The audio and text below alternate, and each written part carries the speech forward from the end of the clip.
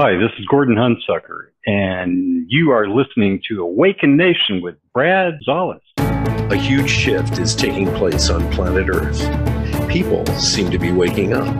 Tired of the way things used to be, they are creating something brand new and changing the world we live in. My name is Brad Zollis, and I get to sit down with the next generation of idea makers, the disruptors, and the game changers.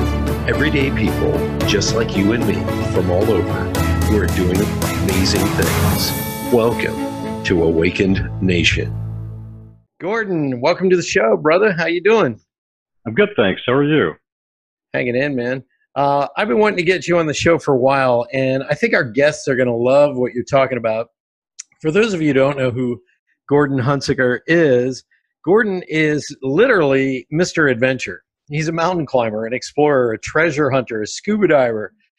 He's into off-road vehicles, motorcycling, cave exploring, treasure finder, you name it. Gordon has done it, but one of the things that has really excited me the most is he is an award-winning adventure photographer. In other words, he takes photos up on the top of mountains when the sun is coming up. And I wanted to welcome you to the show, Gordon. Welcome to Awaken Nation. Appreciate it. Sure, man.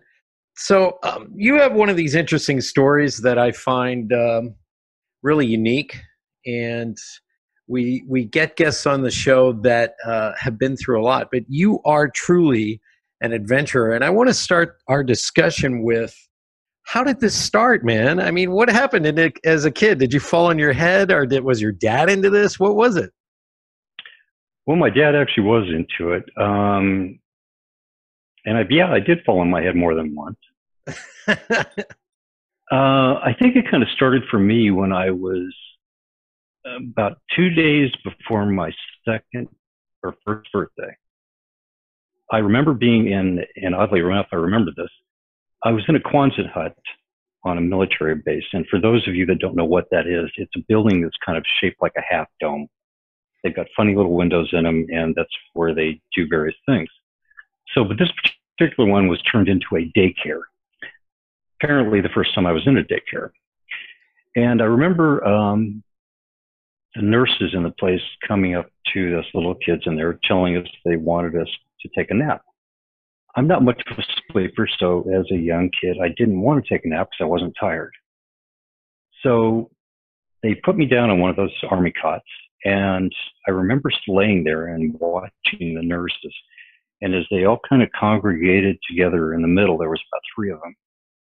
I turned on and climbed out the window above my head and climbed down these blue and red and orange barrels that were right there and went out into the field.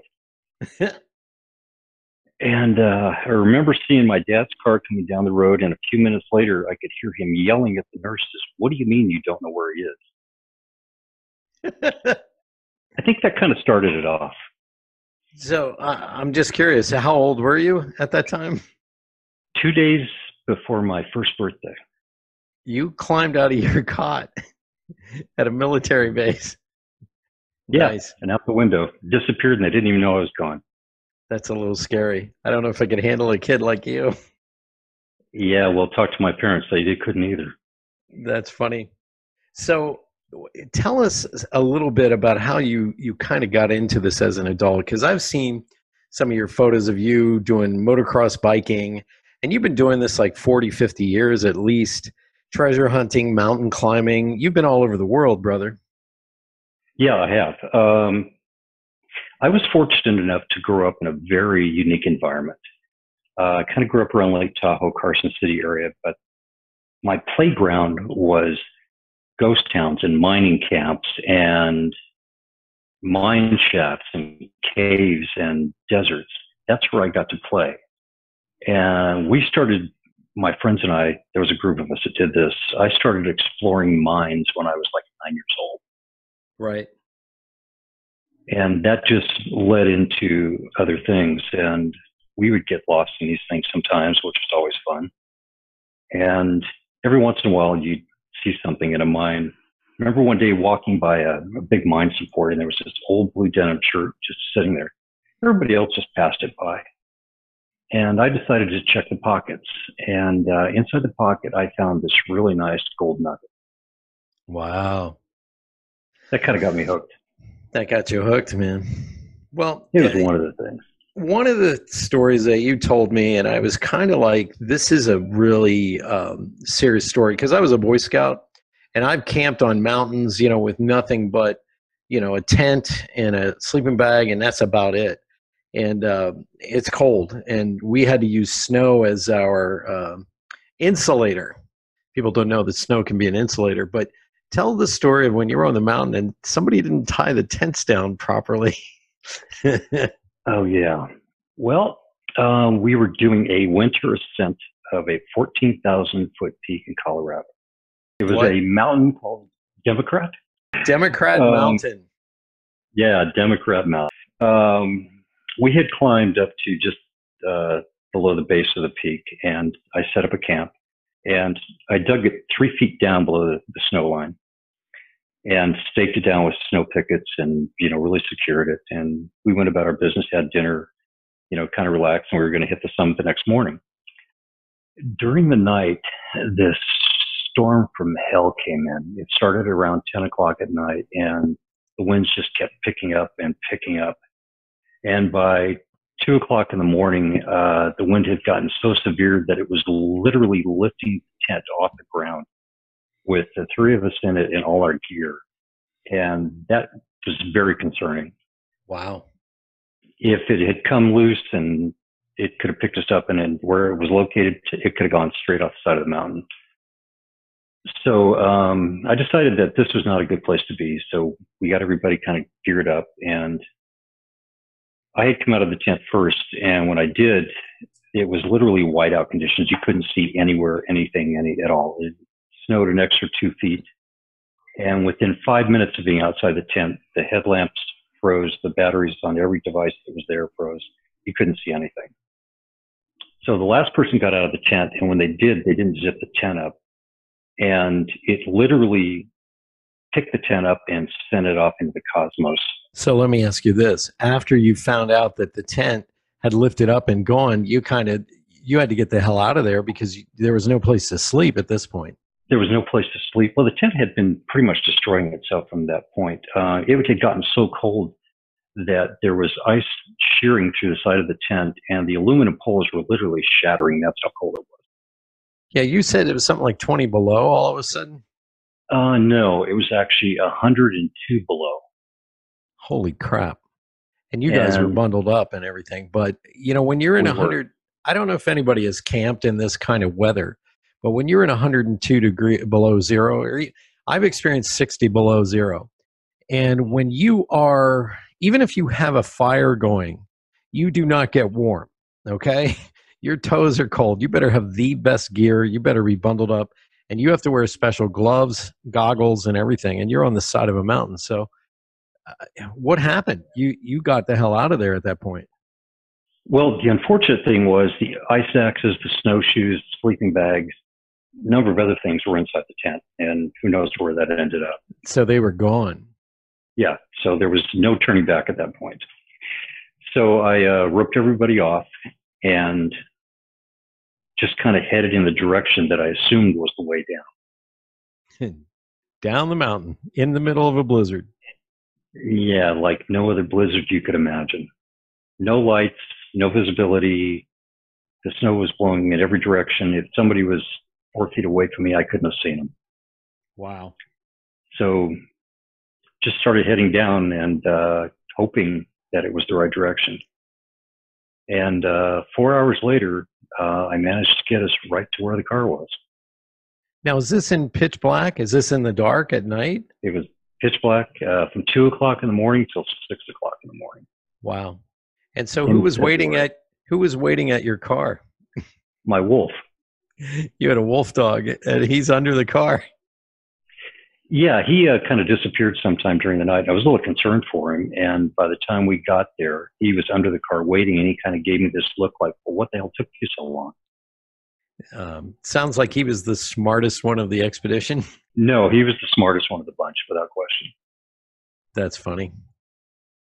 Well, I've had some experiences, but I've not had your experiences. I mean, this is balls to the wall, on the side of a mountain kind of stuff. You're living the adventurous lifestyle. Uh, Tell us what was probably the most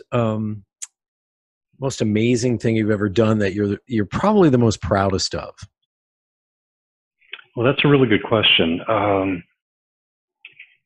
Every time I go out on a different adventure, it's a unique experience.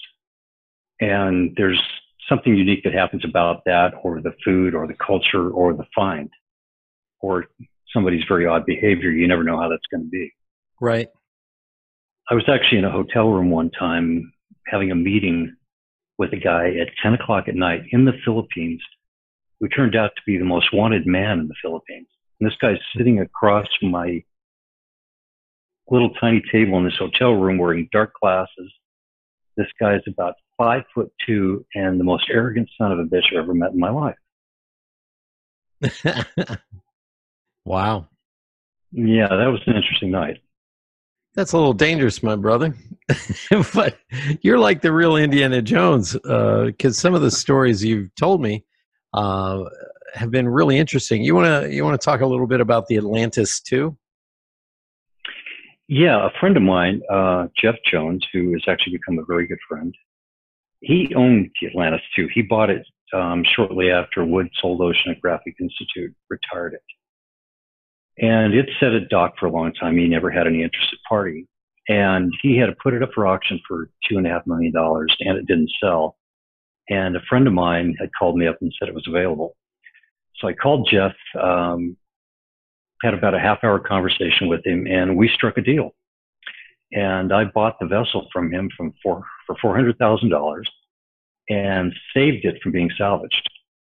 Wow. They were going to strip it, you know, turn it into parts and steel. And the guy was literally standing at the dock when Jeff and I were standing on the bridge signing the deal.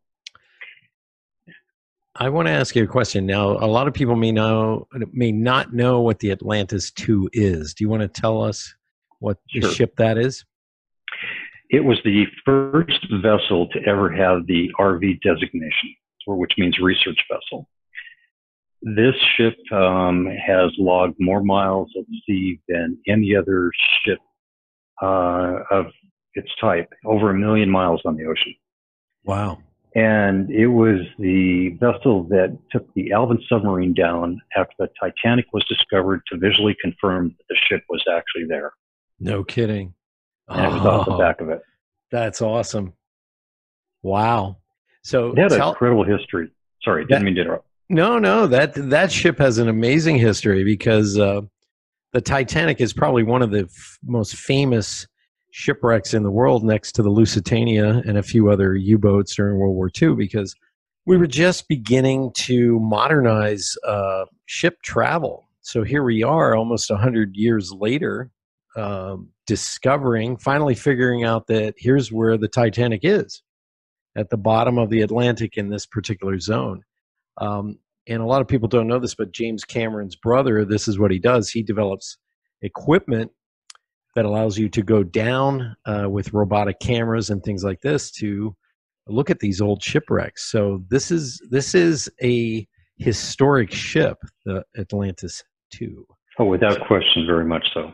Yeah. So let's talk about, you had the Atlantis II taken from you as well, because a lot of people don't realize this, but we think of pirates as Johnny Depp from 200 years ago, fighting the good fight in the Caribbean. But the reality is we have some serious pirating going on today. So let's talk about that. The Atlantis II was taken from you. It was. When I first found the Atlantis II, it was pretty much a train wreck, and we spent 2.5 months in New Orleans getting it ready.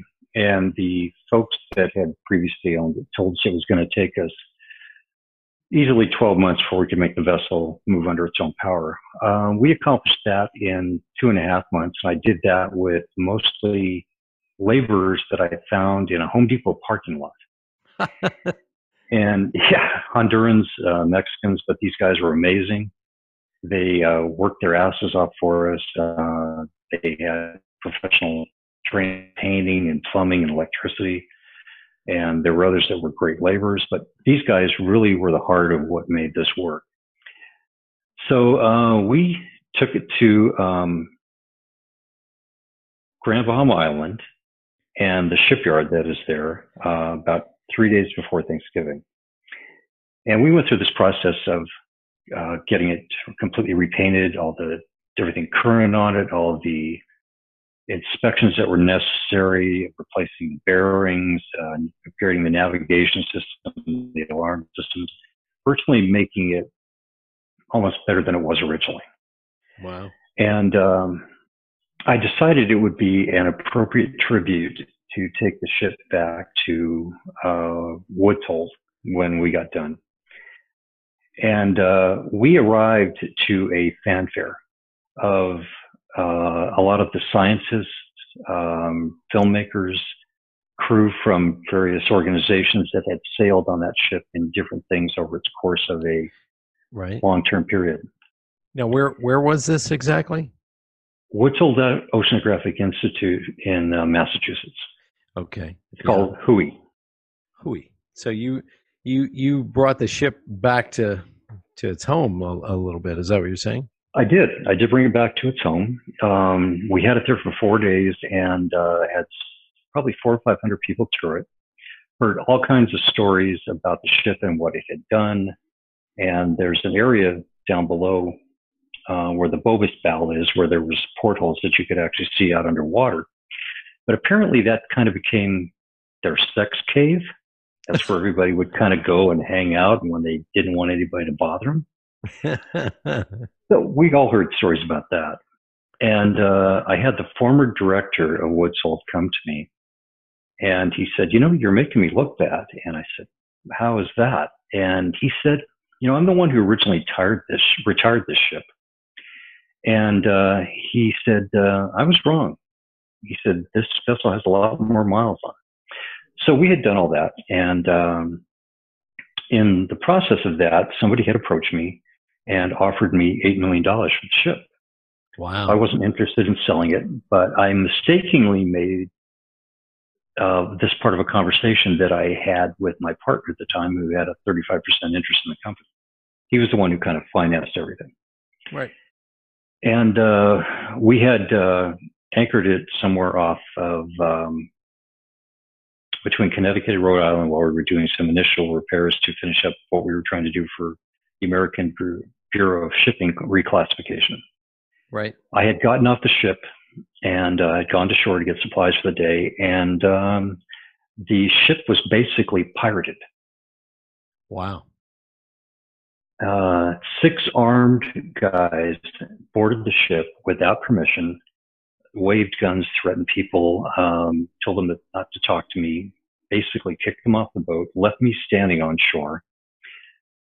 And I stood there and watched them leave with the vessel. I contacted the Coast Guard 11 times that day and told them that there was an act of piracy going on, and they didn't even bother to call me back. Wow. Why didn't they call you back? Well, what we believe happened is the captain who was on board had a relative who was a very high-ranking official in the Coast Guard, and I had fired this captain because he misrepresented his credentials when I had hired him to take the vessel from the Bahamas to Boston or to Massachusetts.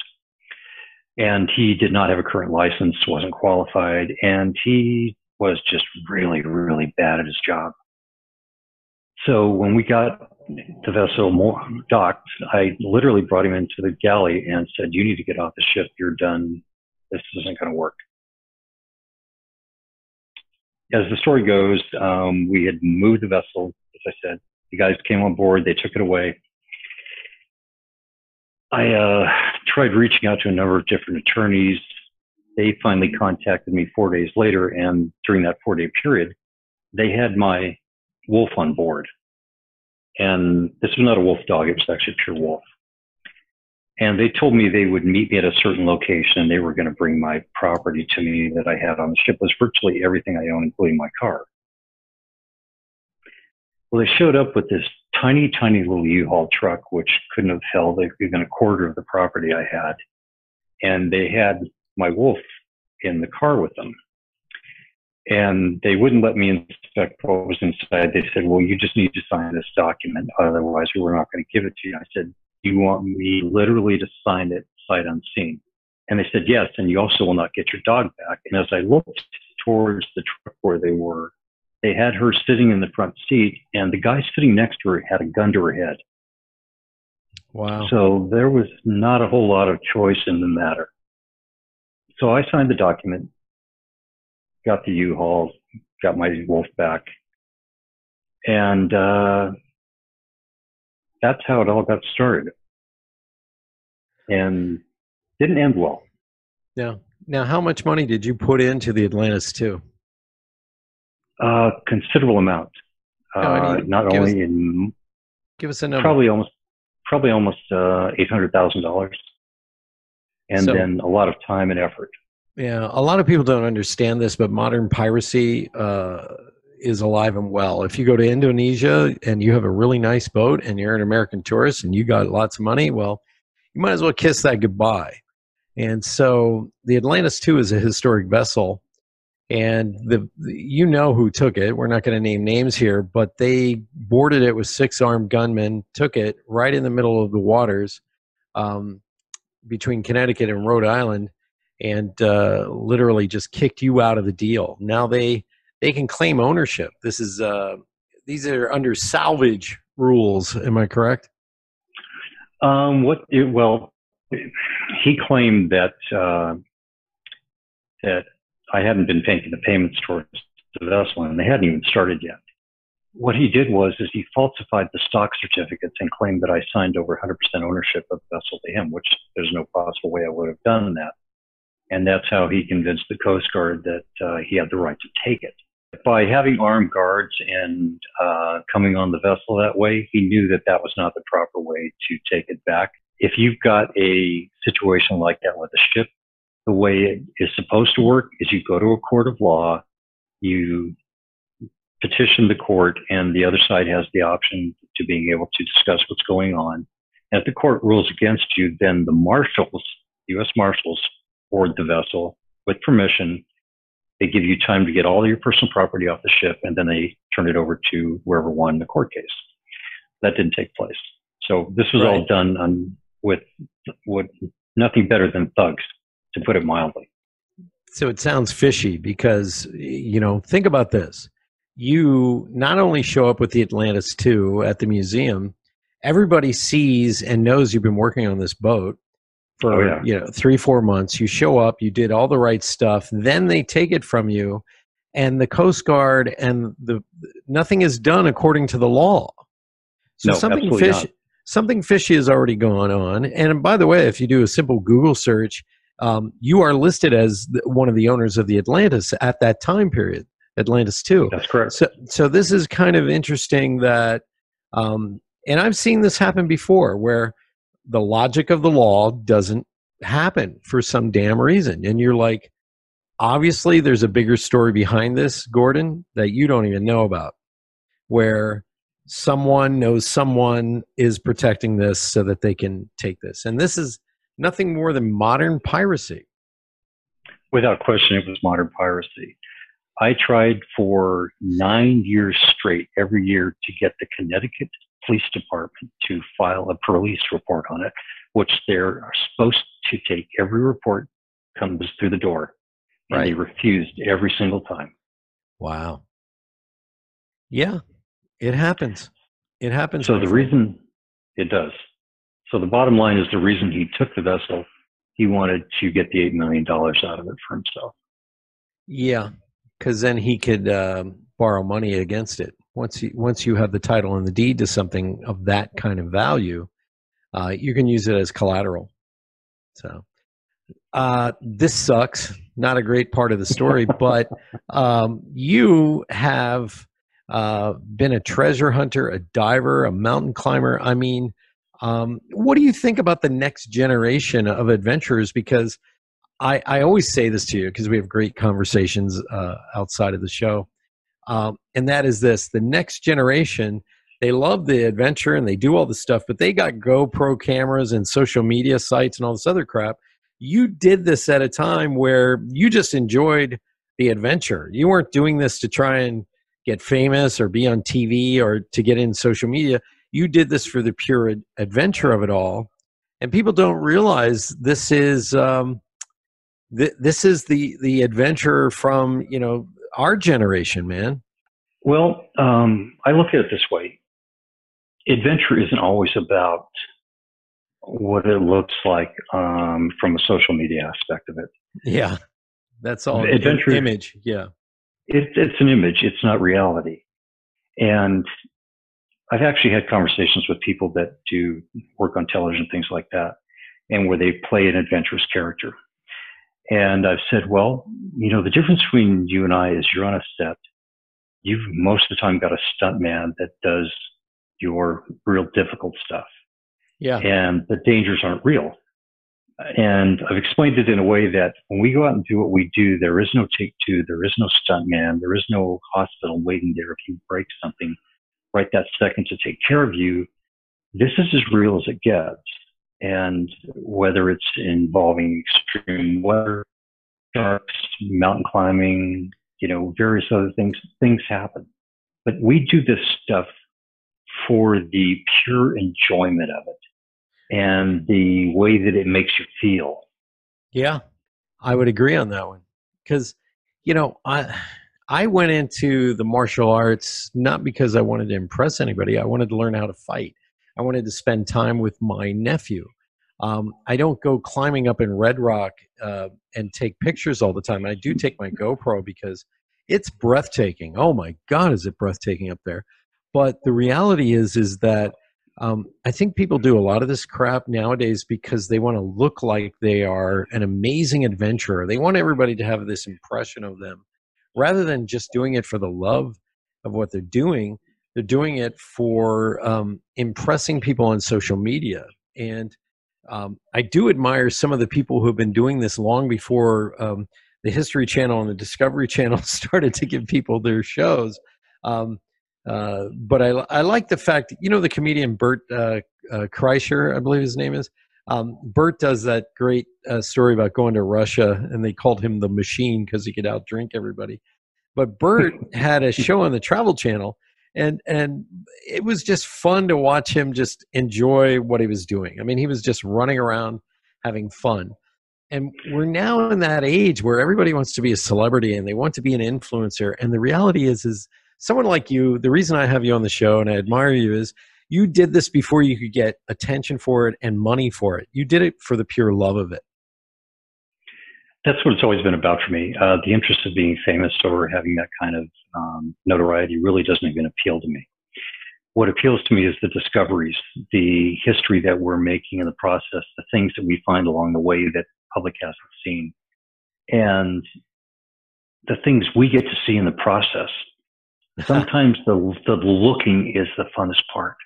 Yeah. I was in Boy Scouts as a kid, and we used to go to this place up in the woods in Pennsylvania where a series of rocks had formed and landed and formed a perfect Tyrannosaurus Rex. And if you don't know about this, you know, nobody knows about it unless you've been there. You know, we kind of keep it hush hush and quiet. Today, nobody can understand why we would keep something like that hush hush and quiet. It's like the land bridge over in Aruba, that has been destroyed by the ocean just pounding it. But if you've been there and seen that bridge, that land bridge, it's breathtaking. And I feel blessed to have seen that before the bridge collapsed, because it was just stone and the ocean had carved out this hole underneath this wall of you know, stone. And when you can see stuff like this and you aren't showing photos on social media about it, it's just simply, it's your private little moment to say, I did something fun, I love this, and I have this experience. And that's what I love about your stories. You're not in it for the glory, you're in it for sitting back at the end of your life, sitting in a rocking chair and going, I used to do this, and you did.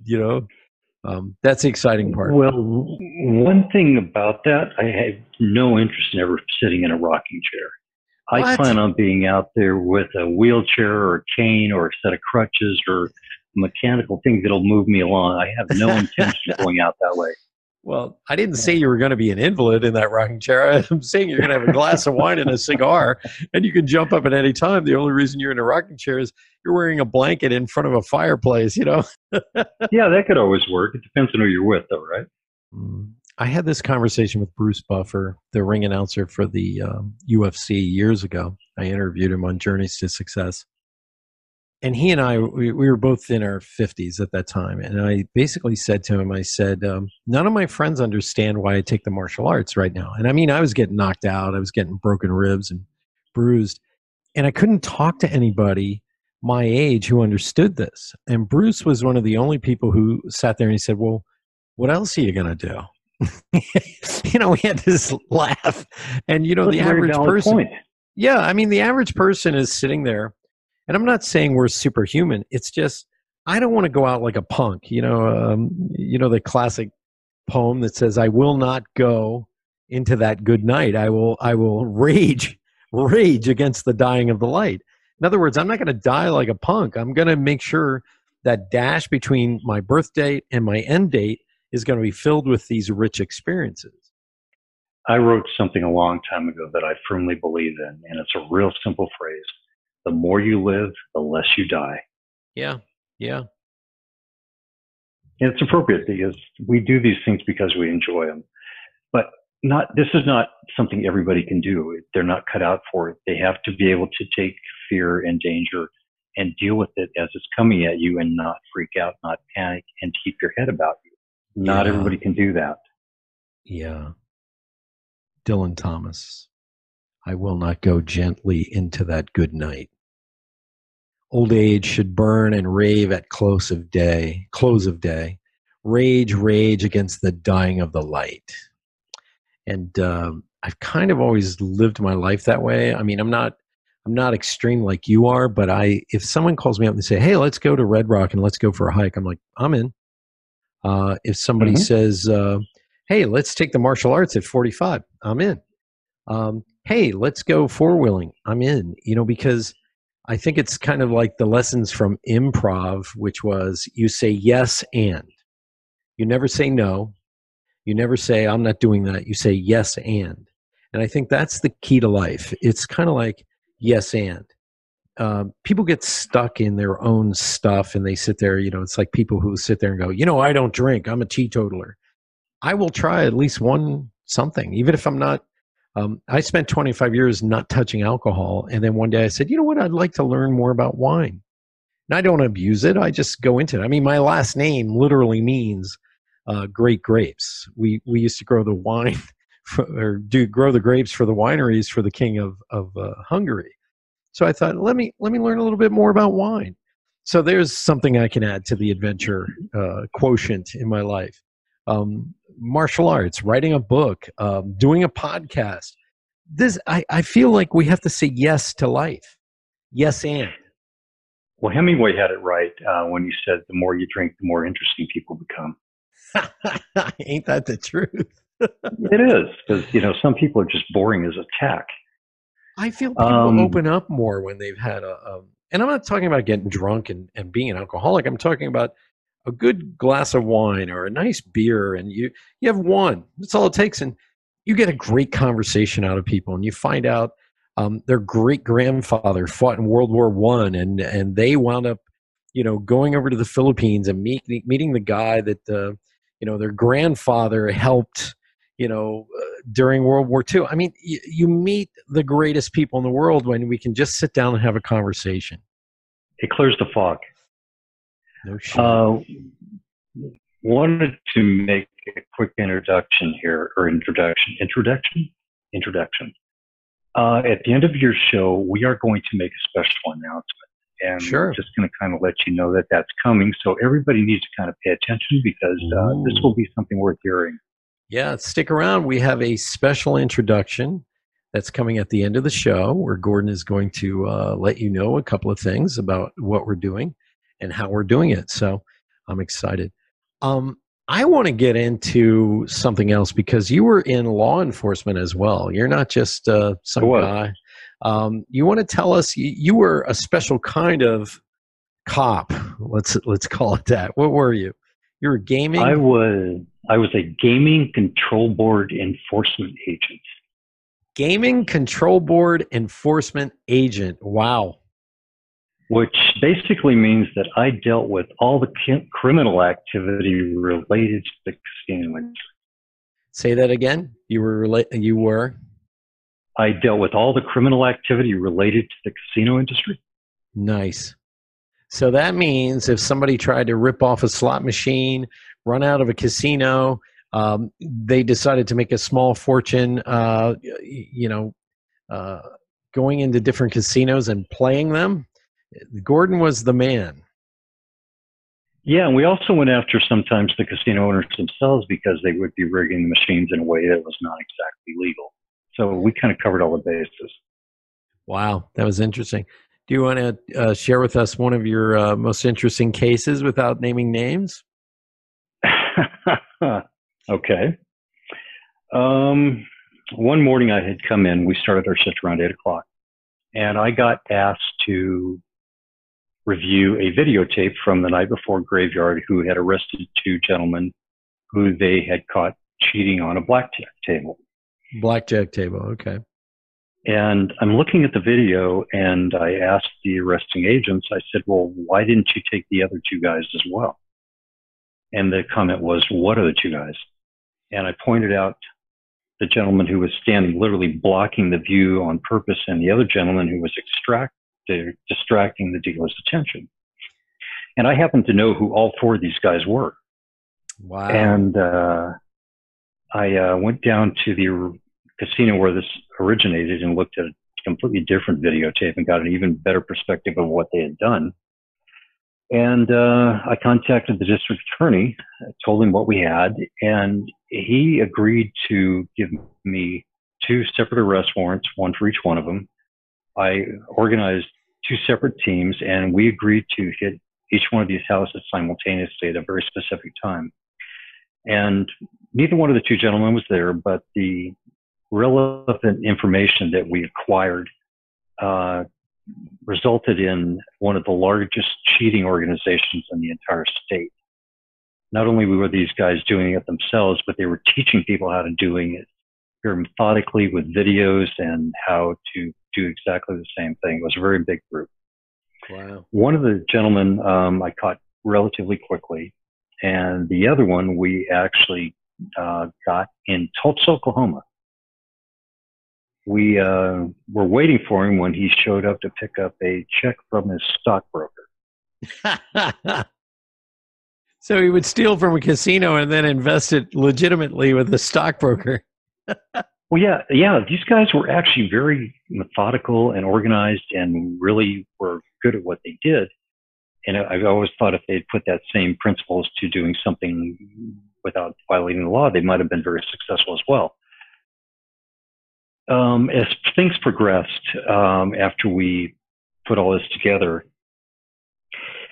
it turns out that we ended up deciding to go after all of these guys under RICO statute for organized crime, which means that they've committed multiple crimes in different cities, locations, and different properties, all doing the same type of thing. Right. So before the RICO Act, you had to go after people for each individual crime in each different county under each different law structure. Am I correct? Well, we did everything throughout the entire state, and everything that we did covered that venue. We didn't have to do different things for each county, but everything we did was a felony. Wow, that's kind of cool. And so we had the normal gaming charges that we went after them for on our end. And then we also decided to go after them for the RICO statute and ended up convicting all four of them on it. Wow. And it busted up this entire ring. And oddly enough, years later, and in the meantime, when all this is happening, there were death threats. They were threatening witnesses. There was all kinds of crazy stuff that was going on. It was just really quite an insane thing. Somebody got caught trying to put a bomb in my car. It was entertaining. Wow. None of my friends wanted to be around me then. No one wanted to go to the movies with me. No one wanted to eat with me. It was just, kind of like no man's land. Yeah, that's why a lot of police officers do not let their neighbors know they are cops. Simply because it's funny. We're in a very weird day and age. I mean, when I was a kid growing up, everybody had guns. I mean, I grew up in Pennsylvania. Everybody either fished or hunted or had guns. We grew up with guns, period. And nobody was running around shooting each other. Nobody showed up at a fist fight with a gun when I was a kid. And by the way, if you were wrong about something, you had shame about it. You took your licks. If somebody beat you up, you kind of let them beat you up because you were wrong. Now we don't have that anymore. I lived in a community where it was so rare to hear that somebody got murdered. I think we had one murder for the whole state that the police had to solve every 4 years, maybe in suburbia and country living. Now the cities may have been different, but man, what a different world we live in now, with the disrespect towards law enforcement and the disrespect that comes to human life in general. And I was always taught to respect. I was always taught to respect all life. Everybody mattered. But we're in a very different day and age, my friend. Yeah. Years later, after all this had happened with these guys, I was watching the Travel Channel of all things, and they're talking about these group of people that were cheating at blackjack in the various casinos in Nevada. And I'm watching this, and they're recreating the events of the 4 guys that I had arrested and convicted for racketeering, and they're showing this on the Travel Channel. So your story is playing back to you on the Travel Channel. That's funny. Yeah, and I mean, what an odd thing. And I'm sitting there with my girlfriend, and I'm looking at her, and she goes, "Wow, that's kind of fast." And I said, "Yeah, I'm the one that did that." And she's like, "What do you mean you're the one that did that?" I said, "I'm the one that arrested those guys." Wow. I caught them. And it was just like some very odd thing. That's amazing. Well, everything that I have done in my life, every adventurous activity, the work I did in the gaming industry, working for the Gaming Control Board, various other things, is preparing me and has prepared me for this amazing adventure that you and I are going to talk about towards the end of your show. Sure. And it's going to give people the opportunity to experience some of the things I've lived through.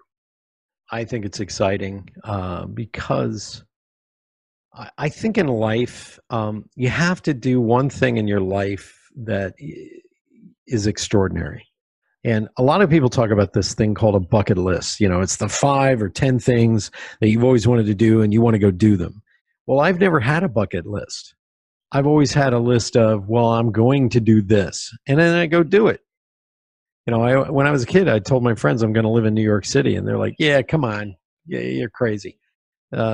35 years later, living in almost every borough but the Bronx, including Long Island. I've lived in New York City, lived the New York lifestyle. Now I live in Las Vegas. And, I don't know about you. I'm not somebody who has a bucket list. I'm living an adventure. My life, I consider an adventure, and I live it that way. Well, bucket lists are something that people use when they haven't realized they've done everything that they wanted to do. Right. My life is been lived thoroughly and with meaning from a very young age, and I have no intention of ever slowing down for that. Yeah, I'm not going to say your age, but you are in your AARP age group, and nobody would ever guess that you are the age you are. You look 20 years younger than what you are. Well, when people ask me my age, I have a pretty common response. I tell them I'm old enough to know better, but I still do it anyway. Yeah, I can see that. When we have you on the show the next time, I'd really like to delve into the fact that you created your own casino in Colorado. And we'll talk about that. That's another story for another time. Yes. But let's talk a little bit. I am jazzed when I run into you. You have won all these awards for your photography. And I have. I kind of look at it this way: you're in the right place at the right time, brother. Sometimes it's just you showed this picture of a mountain sunrise. I think it's up in Red Rock, and the clouds are clearing over this peak, and the sun, the golden light of the sun hits this reddish orange rock.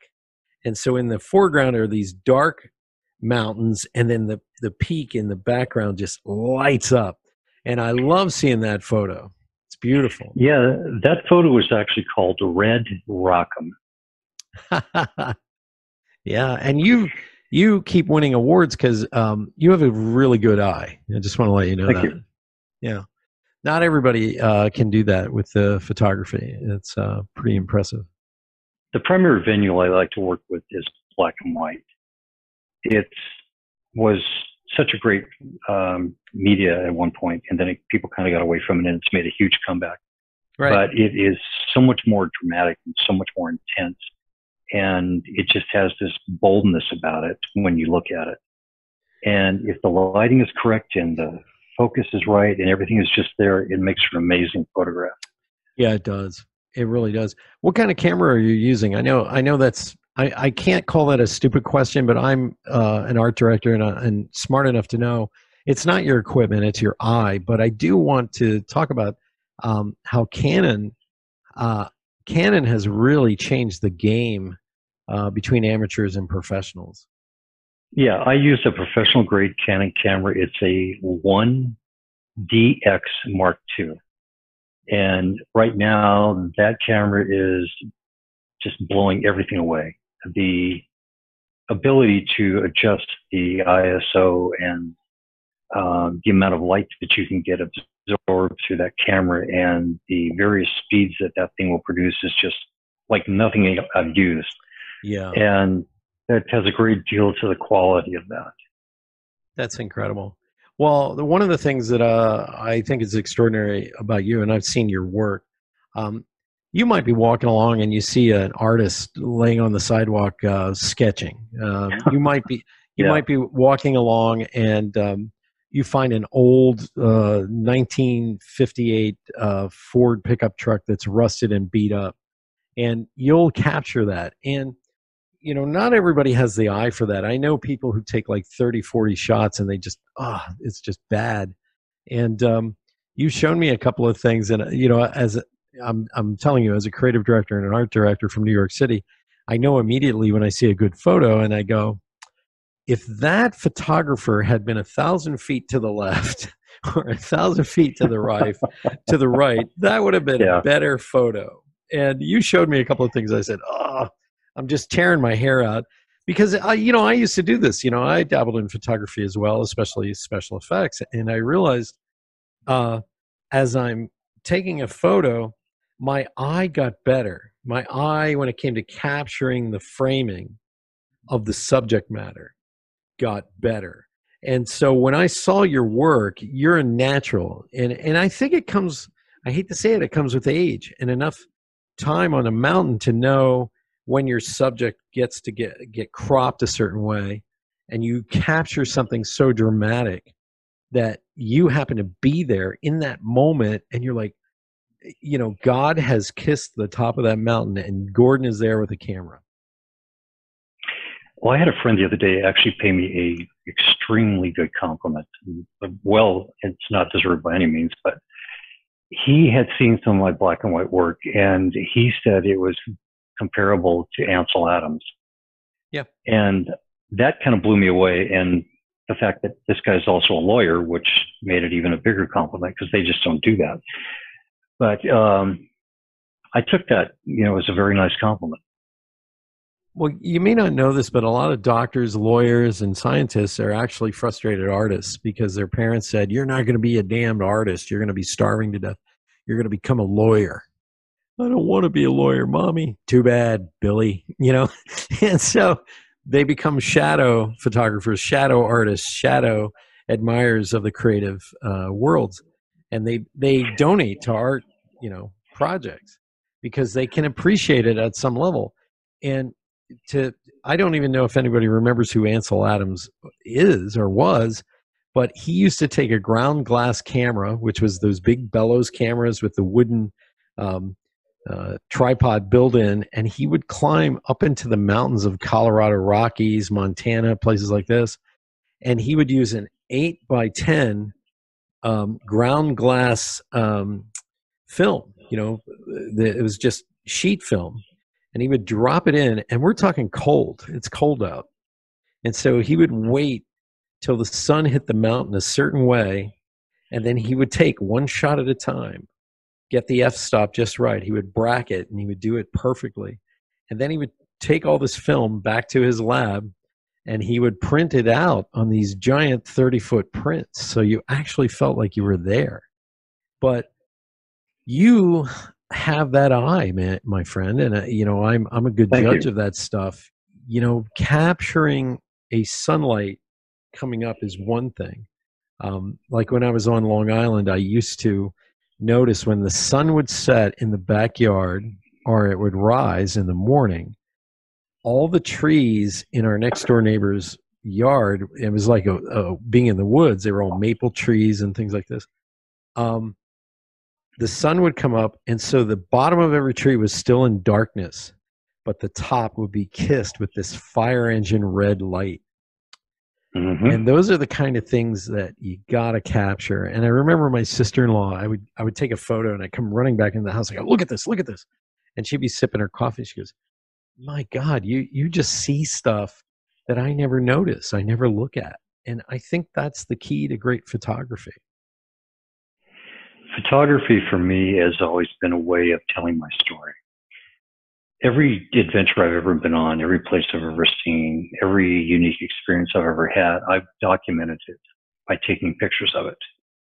Right. I think to date I have close to 90 photo albums full of photographs that I have taken and done. Most of those, most people have never seen. But sometimes when you tell people about an adventurous life that you've had and all the things that you've done, they look at you like, oh yeah, sure, you're just full of crap. There's no way you could have lived that kind of life. Well, right. I can prove it. I can back up it. I've documented proof that I have done these things. It's not just somebody talking out their ass. And that's frustrating sometimes.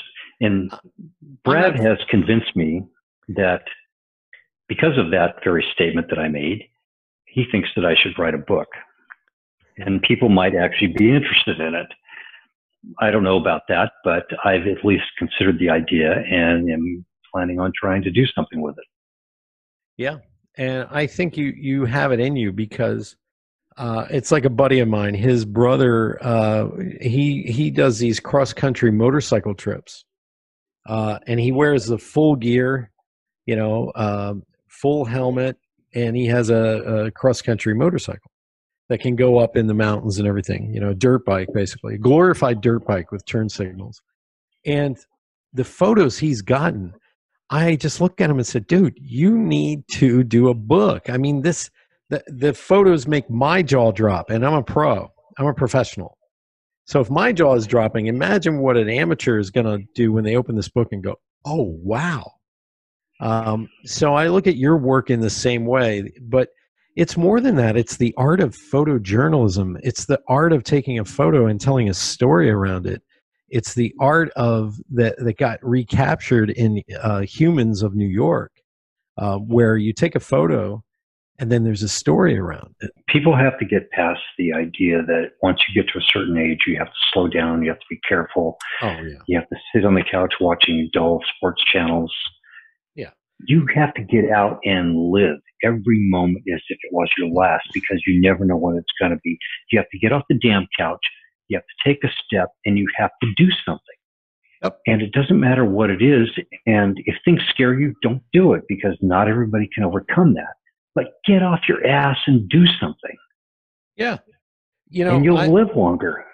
Everybody's taught that, well, when you're a certain age, you should just pack it in. You're done. And I disagree with that. Oh, screw that. Yeah, screw that. And here's one of the reasons why. I started taking martial arts at 45. And I kind of freaked everybody out because at 45, you're not supposed to do that stuff. And I did.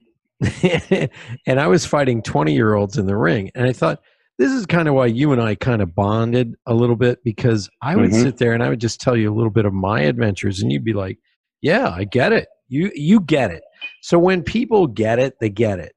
Like minds bond together, and There's very few of those, though. yeah, and so I've always been the kind of person. It's like, okay, I'm going to move to Las Vegas, and all my friends are looking at me. They're getting ready for retirement, and I'm just like, no, I'm going to start a business. I'm going to do a podcast. I'm going to do this, and they're getting ready to, 10 years from now, they're going to retire, and that's all they're focused on.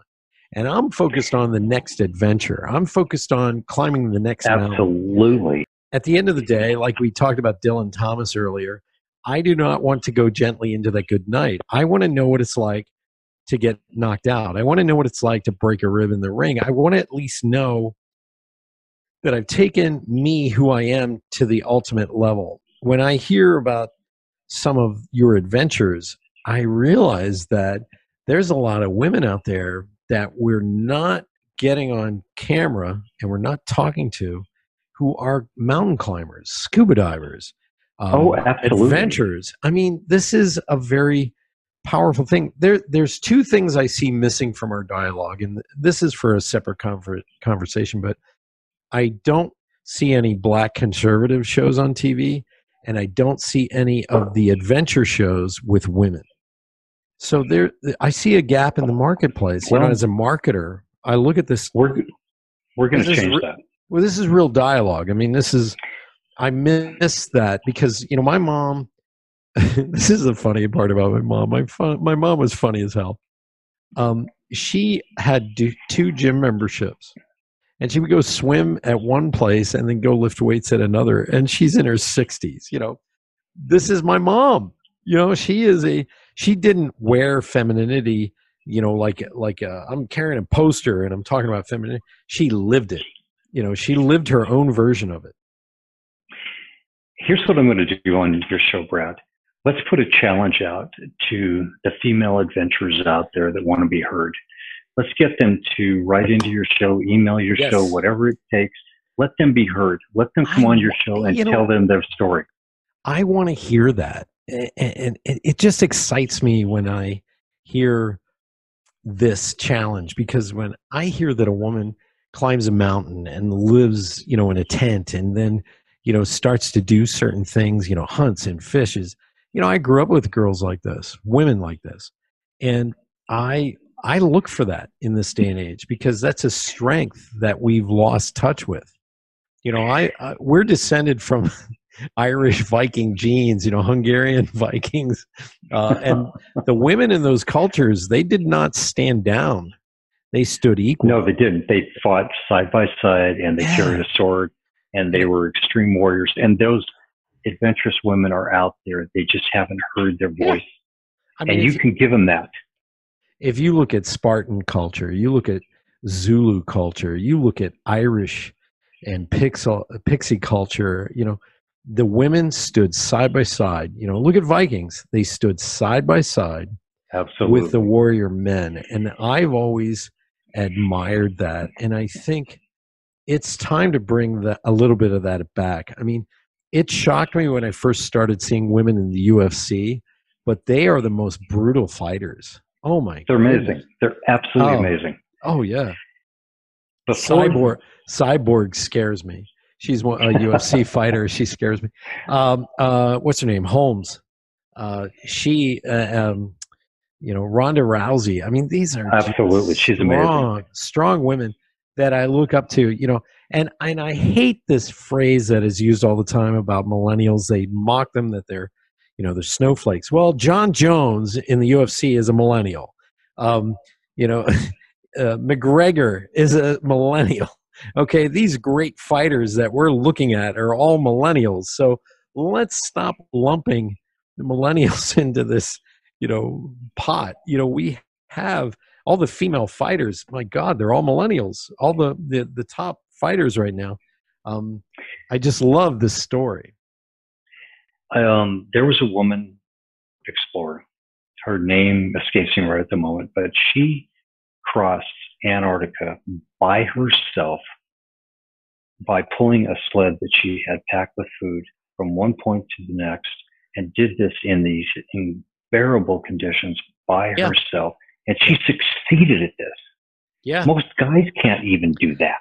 It's history has been rewritten by those who decide what the story will be. And I gotta tell you, a lot of people know who the number one person who flew across the Atlantic Ocean for the first time, and that's Charles Lindbergh. But they Right. don't remember the second person, this German guy. Which was a female. No, the third was Amelia Earhart.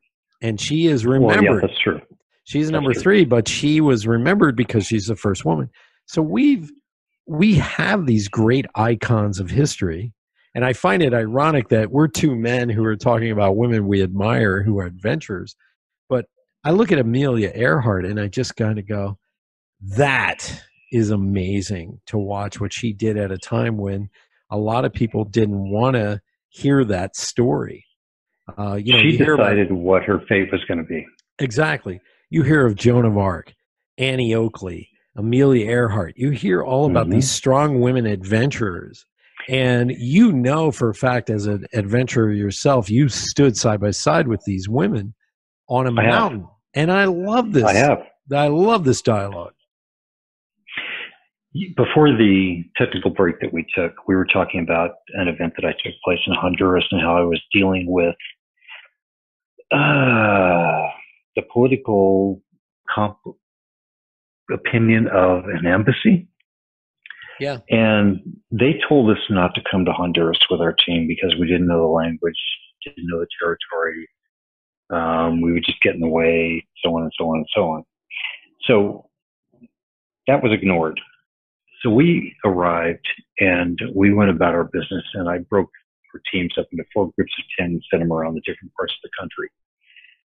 And I went in more remote locations, and it was just interesting getting there. And I get to a point where we get to a river, and they're taking these small, long, really cool, what they call a canoe, called the Papante, across this river, transporting people from one side to the next. And the military is on the other side. And when you get over there, the military is actually charging people to come to the other side. And I'm thinking, okay, this is very, very wrong. So I find the guy in charge, and I basically say to him, through a translator, what is it going to take for you to stop doing this? And of the stupidest thing, all it took was these embroidered baseball caps that I had with my company logo on them. I had to give them 20 of these hats, and they start charging the locals to come across this river. And when the whole thing was said and done, my little group of people who weren't supposed to be there had gotten medical attention to over 10,000 people. And this was more than the International Red Cross did and had done and spent millions of dollars doing. And we had helped rebuild bridges, homes. We fed countless people. We had people trying to give us their 6-month-old baby to take us home with us because it would have a better life with us. This is the kind of things that happened. Yeah. So we get back, and we're calculating all the things that took place, and we decide to write a letter to this person within the embassy. So we talked to him, reminding him of what he commented, and we list all these things that we accomplished and who we affected and how we did it, which was completely inaccurate from his point of view. And the person who was drafting the letter, he says, well, how do you want to sign this? I said, well, I've got a very direct way I want to how to sign this. And I said, I want you to do this, and I want this to be exactly it. I said, thank you very much for your original correspondence, but these are our results. So, and we're going to sign off on this as fuck you very much. And that's how we sent the letter back to this guy. This guy had no idea what we were capable of. He had no idea who we were and what we could accomplish. And nobody has the right to decide that for us, especially when you put a team of adventurers together. There's no limitations. Yeah. Pull the plug out. It doesn't apply. Get over it. It's so true. You know, I had a friend who worked, and he was a very humble man, but he was head of customs in Nigeria. And he said, Brad, I had so much power, it wasn't funny. He said anything that came in and out of this country, I was in charge of. But because he had a good heart and he was a spiritual person, he gave all that up to come to America to learn and grow and become something greater. And it's very hard for Americans to understand in these other countries how people will treat other people. You know, when somebody is given a little bit of power, they will abuse it. And we see it here in America. I mean, I'm not naive. We see it in America. We have people who've been in the same position for 30 years and they haven't helped anybody. And so you, Gordon, have helped in a lot of disaster relief situations where the local magistrate isn't going to let you work because they want a piece of the action. They want some money. And I love the fact that you get around this stuff. I mean, this is, oh my goodness. I don't know how you do it, man. Brother, I have no patience for this shit. I hate when bureaucrats get involved. I remember in New York City when I took my company public, I was working with the New York unions. Oh my God. And I love unions. I'm a union supporter, but these guys, they wouldn't let me get anything done. And I worked around them and I just said, look, if you give me fair numbers, you give me fair money, I will always use you guys. But when you try to play a game with me, that's when you lose me. Don't do that to me. I know I support you. I love what you're doing, but don't play a game with me. And I think you're the same way. You don't like games being played with you. When we decided to do a disaster relief trip to the Bahamas, specifically Grand Bahama Island, after Hurricane Francis and Jane, the ambassador from the Bahamas had sent a letter to them explaining that we were coming down, we were bringing a team, and that they were supposed to cooperate with us. And this was sent to all the designated people. When we got there, there was this series of meetings that I had to go with the hospital, with the Defense Force, with this administration, with that administration, and basically their version of FEMA. And I won't give you the guy's name, but he's having this conversation with me and he's telling me, well, we appreciate you being here, but we want to take all the supplies you have and we want to distribute them and we just want you to go home. And I had the foresight to have somebody with a camera filming every single event that we went to so that it was all documented. And I sat there for a second real calmly and I just looked at him when I got done and I said, no. And he just looks at me and goes, what do you mean, no? I said, that letter in front of you says you're supposed to cooperate with me. And I said, frankly, I really don't care whether you do one way or the other. But we're here to help the people of the island. We're here to get things back on track. And I said, we will either work with you or we won't, but we will accomplish what we're trying to do. So you decide how you want to do this. And the gentleman kept looking at the camera and it was obviously making him quite nervous. So he obviously was being very careful what he was saying. Yeah. And he finally just said, okay, we'll do that. But the reality of it was from that point on, him and I did not get along. And in spite of that, we still managed to accomplish everything we tried to do. But in those situations, I have a very bad habit of not being politically correct. Well, I hate to say it, but Americans are considered arrogant in the rest of the world. And it's actually a misinterpretation. We have been taught since day one that we have the power over our government. So we have this attitude that government officials should shut up and listen to us. But when we go to other countries, we forget, and I'm not talking you, I'm talking other people. We forget that the rest of the world doesn't operate that way. Their governments tell them what to do, and they comply. And so Americans are seen as arrogant. So you walking in with a letter and telling this guy off and having him on camera probably just not only scared him, but befuddled him. And well, that was my intention. And I don't know about you, but I'm a big fan of, I want to help people. Bureaucracy gets in the way. And a lot of people know this, but my ex-wife is from Haiti.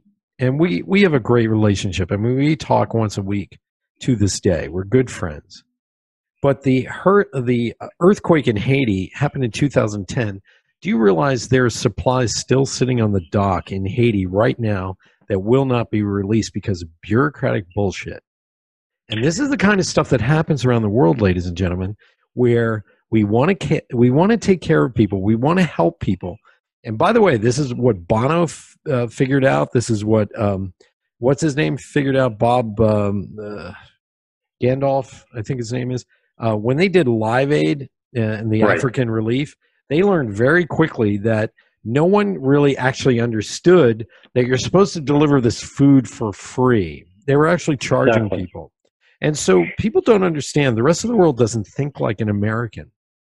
But Americans, and this has been said time and time again, I've seen people in tears who say, only an American would give $10,000 to help us.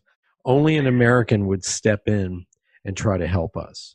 And, we've seen contradictory evidence of this, but we as individuals, we love to help.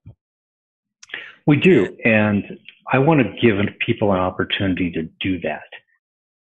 But I don't want to give them an opportunity to see, okay, give this money and just hope that it goes somewhere. I want to give them an opportunity to make a contribution and come and join our effort and see where their money's being spent. There is a significant need for a private funded, not a nonprofit, but a for-profit business that goes out and deals with disaster release on a first responder basis with a ship and equipment and communication and everything that's necessary that doesn't contribute to the problem. Yeah. And let these people come out and say, okay, this is where my 20 cents went. I just fed this woman that hasn't eaten in a week. I agree. Let them see it. And it's amazing how people cannot grasp around their head that this is a necessity. I think what you are trying to do is amazing. And I find it astounding that people give you a hard time about this, because people don't realize like how much money was given to the Red Cross to help Haiti, and they didn't give it all. They kept half of it for themselves. And actually, they kept more than half of it, Brad. There is a law that most people aren't aware of that almost all nonprofits, there is a law in the books, and I have no idea who put this there.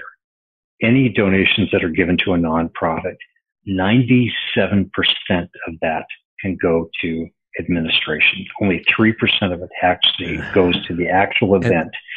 And people that give to the Red Cross and other organizations like this, that's what they're dealing with. Yeah, they're paying for administration. I love what the Red Cross is doing, but they really have come under fire, and I've been very upset by the simple fact that they have not followed through. They're a good organization that has been caught in their bureaucracy, and it upsets me, because we, ladies and gentlemen, can live in a better world if these things would follow through to help others. We have a lot of poor people. We have veterans that are living in these horrible conditions, and we could help. And I hate to say it, but some of the bureaucracy gets in the way. Some of the things that we just talked about, Gordon, you've talked about trying to get into these countries to help, and the bureaucracy is just astounding, because these are little people who want to make their little money and go back home and rule over their fiefdoms. And the reality is you know what's going on, but I do.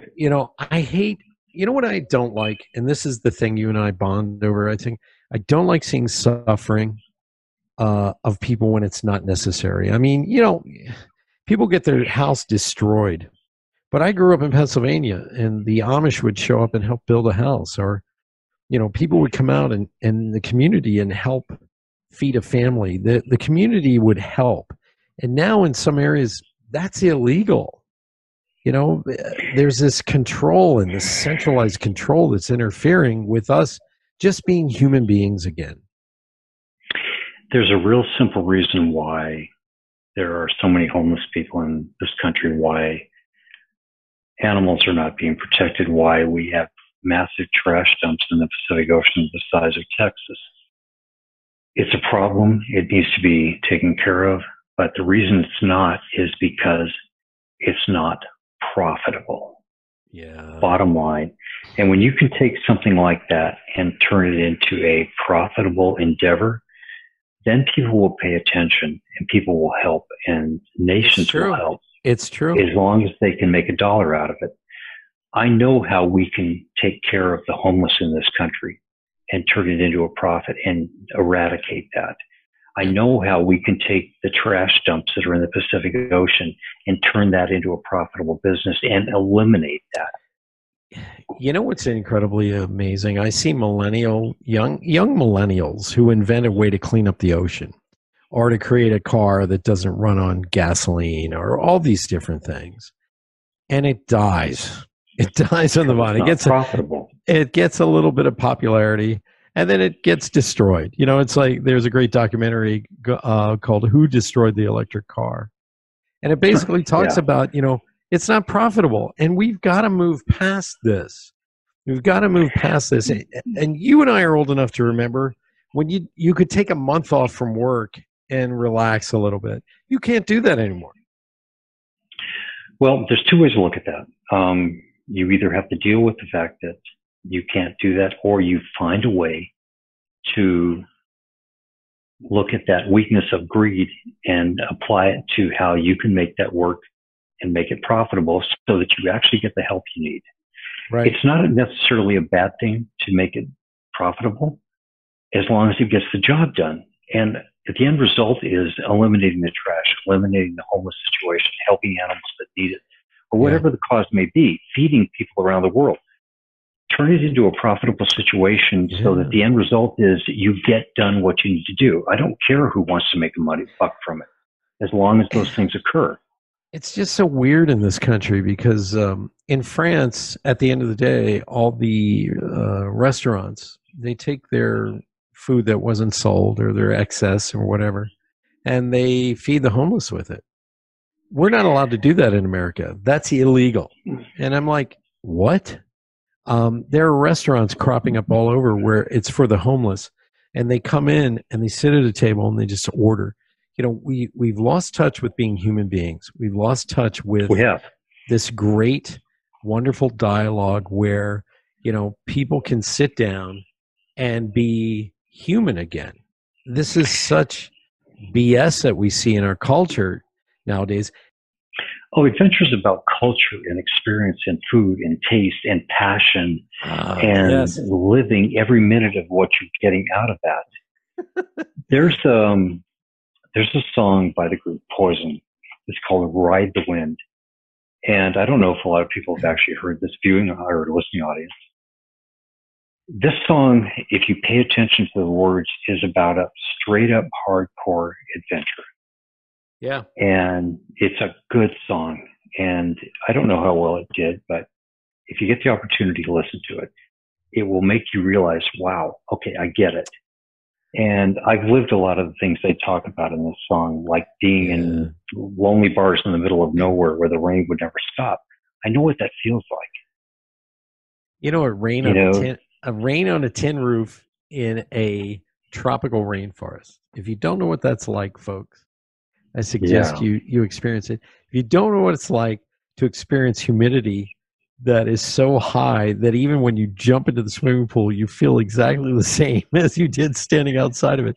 If you don't know what that feels like, if you don't know what it's like to ride a horseback on a beach in Mexico, get up and do it. I mean, go to Africa, I literally have had some of the best adventures. And I think, you know, the reason I had Gordon on the show today is I really wanted to talk about all these amazing adventures that you've had, Gordon, because I think, you know, we're entering into a time in this world, in America, around the world, where people are starting to wake up and realize we've been bamboozled.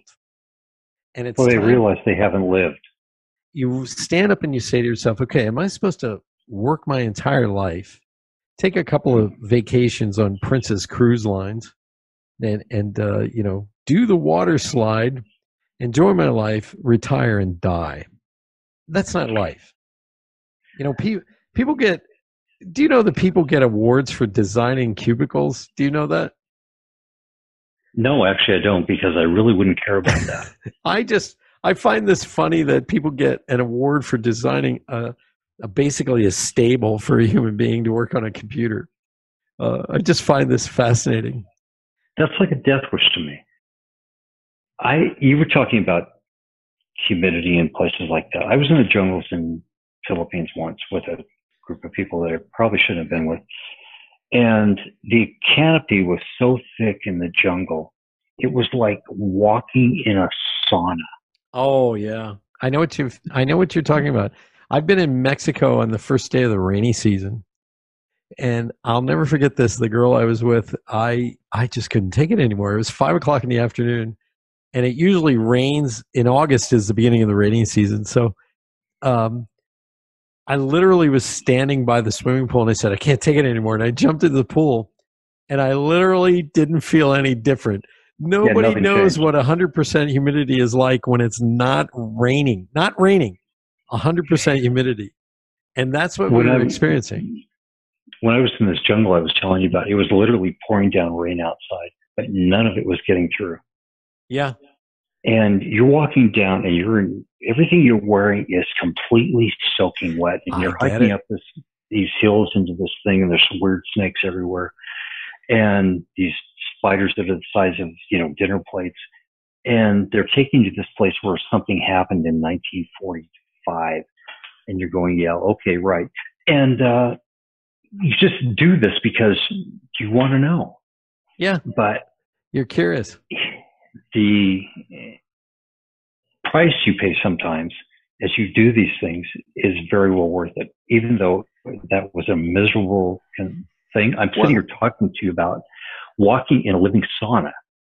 Well, I told my nephew, I said, when I turn 65, which isn't that too far away, I want to have a nice fire pit in my backyard, invite my friends over to tell great stories, smoke a cigar, and drink a bottle of something amazing. And my nephew, Sebastian, said, okay, please count me in on that. And so you will be a part of that. I'm going to do better on that. When you turn 65, you are not going to be sitting at a fireplace drinking. I am going to take you on a badass adventure that you will remember the rest of your life. And then you can sit by the fire and drink, but you are not going to sit around by yourself going, oh, I lived a good life. I'm going to show you a badass adventure. Then I'm going to try to scare the shit out of you, which I may succeed at. Nice. And you're not, no Southern for that minor bullshit stuff. Forget that. Gordon's not letting me go out like that. No, not at 65. When you're 95, maybe, but not 65. I stood on a mountain once. All right. We've had a great conversation on the show, and I usually go into the lightning round here. So I'm going to ask you 3 questions. Okay. That we are going to talk about so we get to know you a little bit better. And the first one is, interesting. Yeah, what are you known for that most people don't know that you're known for? Oh, well, I have actually created my own urban legend. Cool. Tell us about that. I discovered from paying attention and events that people that drive around with antenna balls on their car are terrible drivers. I'm serious. I have really paid attention to this. I've had cars come up beside me and I'll see antenna balls on them. It's like, I'll move over to the other lane. And without fail, something weird will happen. They will cut in front of me. They will not use their turn signals. They will just do strange things. They will drive super slow. They will just brake funny. Consistently, over and over and over again, this happens. And I've been noticing this for at least 10, 15 years.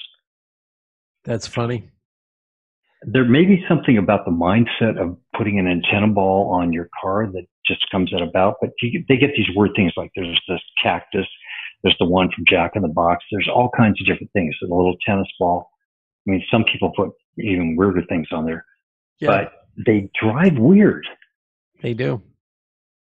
My second question is, what makes you cry?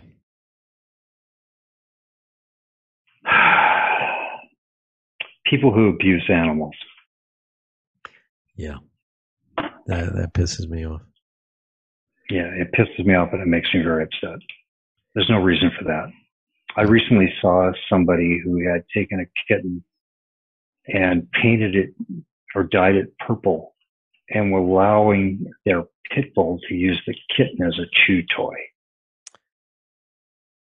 Yeah. Those people should be put out and hung to dry. There's no excuse for that kind of behavior.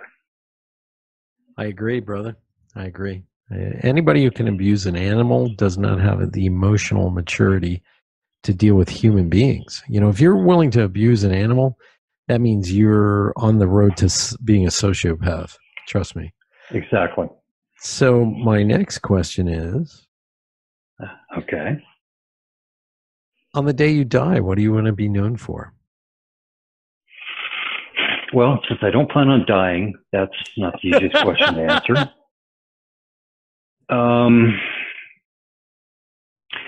Well, if that was to actually be the case, I would say known for living my life to the fullest of its ability, living it with meaning and passion, and never giving up on what I strive for or wanted to accomplish. That's awesome.